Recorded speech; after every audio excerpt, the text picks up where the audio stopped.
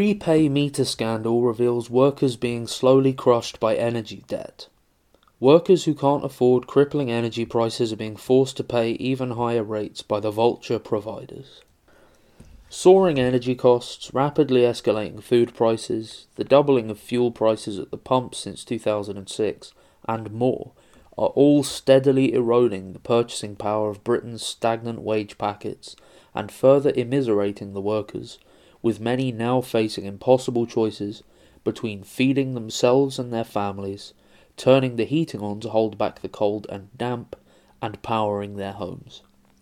With many workers choosing food, rent and transport to work as the most pressing needs to be met, an increasing number of households are falling into debt with their energy providers. When this happens, the standard practice of these profiteers is to force workers to switch from monthly or quarterly bills to pay-as-you-go meters. They try to hide this vicious practice behind patronisingly altruistic phrases about helping their customers, read poor workers, to manage their finances, the unanswerable logic being that if you have to pay in advance, you will never accidentally use what you can't afford. Of course, this is fooling no one, but it's hardly surprising that within a system where profit is the sole motivator for all economic activity, an energy business should put its profits margins ahead of the people's need for heating and power. Clearly, with prices continuing to rise and wages continuing to stagnate, the energy monopolies know well that the best way to insulate themselves from inevitable defaults is to make sure that the problem is passed to the worker at the first sign of difficulty.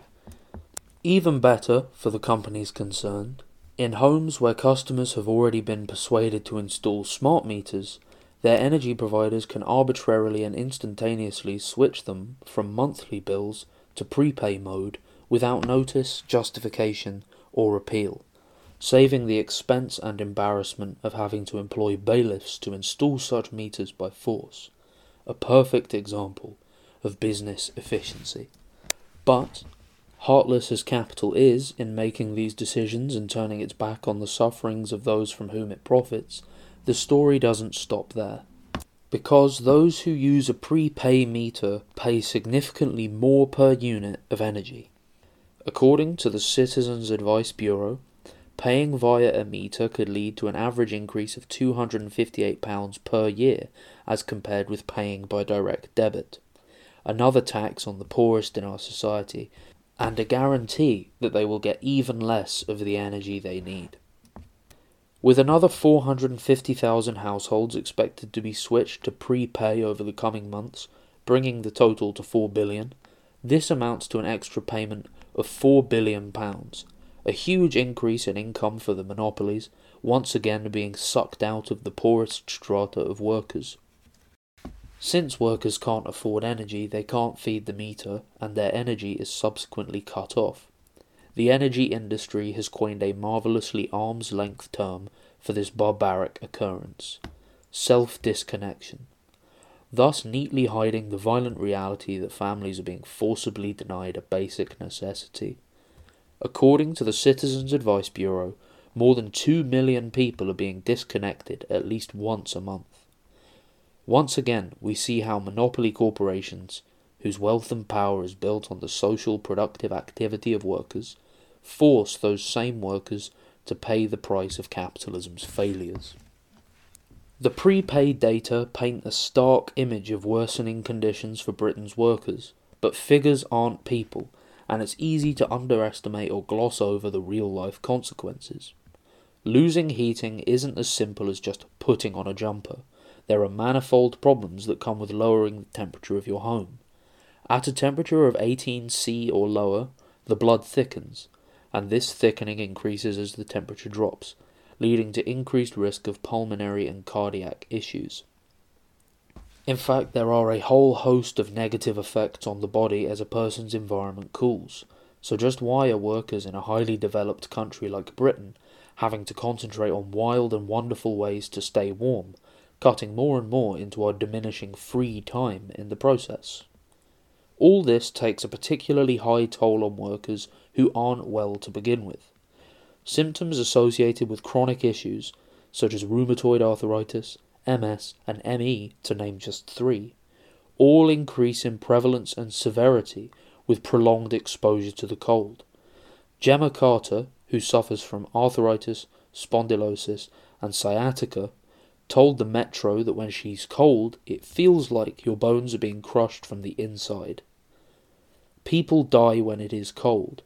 The excess winter mortality index for the 2020-21 period showed that over 30% more deaths occurred in the winter months in England and Wales compared with the non-winter months. That was a period when heating and eating was more affordable than it is now. Many more people will die this winter. These are just some of the immediate, terrifying and deadly outcomes of a system that only produces goods and services for sale, rather than to ensure the well-being of the people. Workers must push back against these depredations here and now. Without a serious movement of resistance, death and destruction will be the result of the capitalist crisis for many thousands of workers. Movements like Enough is Enough and Don't Pay UK have gained some support across Britain, and their demands including pay rises, cutting energy bills, ending food poverty, decent homes, and increasing taxes on the incomes of the wealth of the rich. If achieved, these measures would make a short-term concrete improvement in workers' living standards. Such demands, while moving us a step in the right direction, concentrate purely on increasing the proportion of wealth created by our collective labour with which workers are compensated, as opposed to the proportion that goes in profits to the capitalists. Exploitation itself remains, and of course, even if granted, such concessions can also be removed in the future when our rulers feel the balance of forces to be more favourable to their interests, either openly or in countless gradual and more or less hidden ways. Thus, this is a quantitative change only, one that leaves the current relations between the workers and the owners of production intact, and allows for the same problems to recur again in the future. The Don't Pay UK campaign goes further, demanding that the energy companies, among others, should be brought into public ownership. Quote, "The solution cannot be found in more corporate monitoring, control and profiteering, but instead the answer is to take back control of our resources from the private corporations, invest in them properly, and run these public resources for the common good." End quote. This implies a qualitative change, since the ownership of the means of production in one sector would shift from control by a few individual capitalists to control by the British state. But this too falls short of what is really needed. The British state is a capitalist one. It is the organisation of the dictatorship of the capitalist class. Public ownership under such a system, run through with 1,000 threads of capitalist control, can never truly serve the workers' long-term interests, and often only lasts for a short while, most usually until the public has paid to rescue services from indebtedness and to invest in infrastructure that the profiteers are reluctant to pay for. Meanwhile, our own experience of a nationalised service in the post-war era was that they tended to be perpetually underfunded, as British Rail and Royal Mail both notoriously were, for instance. In part, this was owing to our rulers' aversity to putting too much public money into activities that yielded no profit, and in part it was owing to their need to create a bad reputation for these essential services, manufacturing crises that were claimed to be the result of state ownership rather than of underfunding, and which could allegedly only be solved by reprivatisation. Quote, "market efficiencies," unquote. The way to get out of this endless cycle of crisis and the forcing down of workers' living standards is for all production, including energy, to be owned not by a capitalist state, but by a workers' state. A proletarian state that is run, maintained, planned and expanded by the working class in accordance with plans they themselves draw up for the benefit of the mass of people.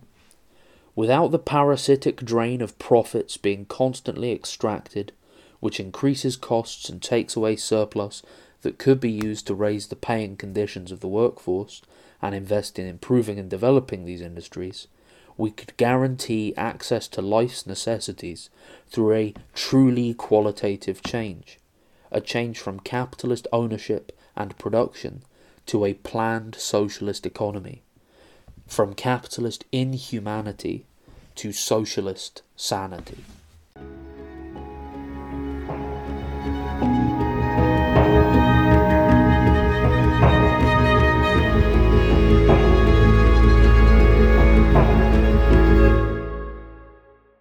Thanks for listening to Proletarian Radio. We aim to bring you the best Marxist analysis on current affairs, revolutionary history, and theory. Do like, comment, subscribe, and share our content to help us reach the widest possible audience. We are a small organization with limited resources, and we need workers' support if we are to grow and fulfill our mission.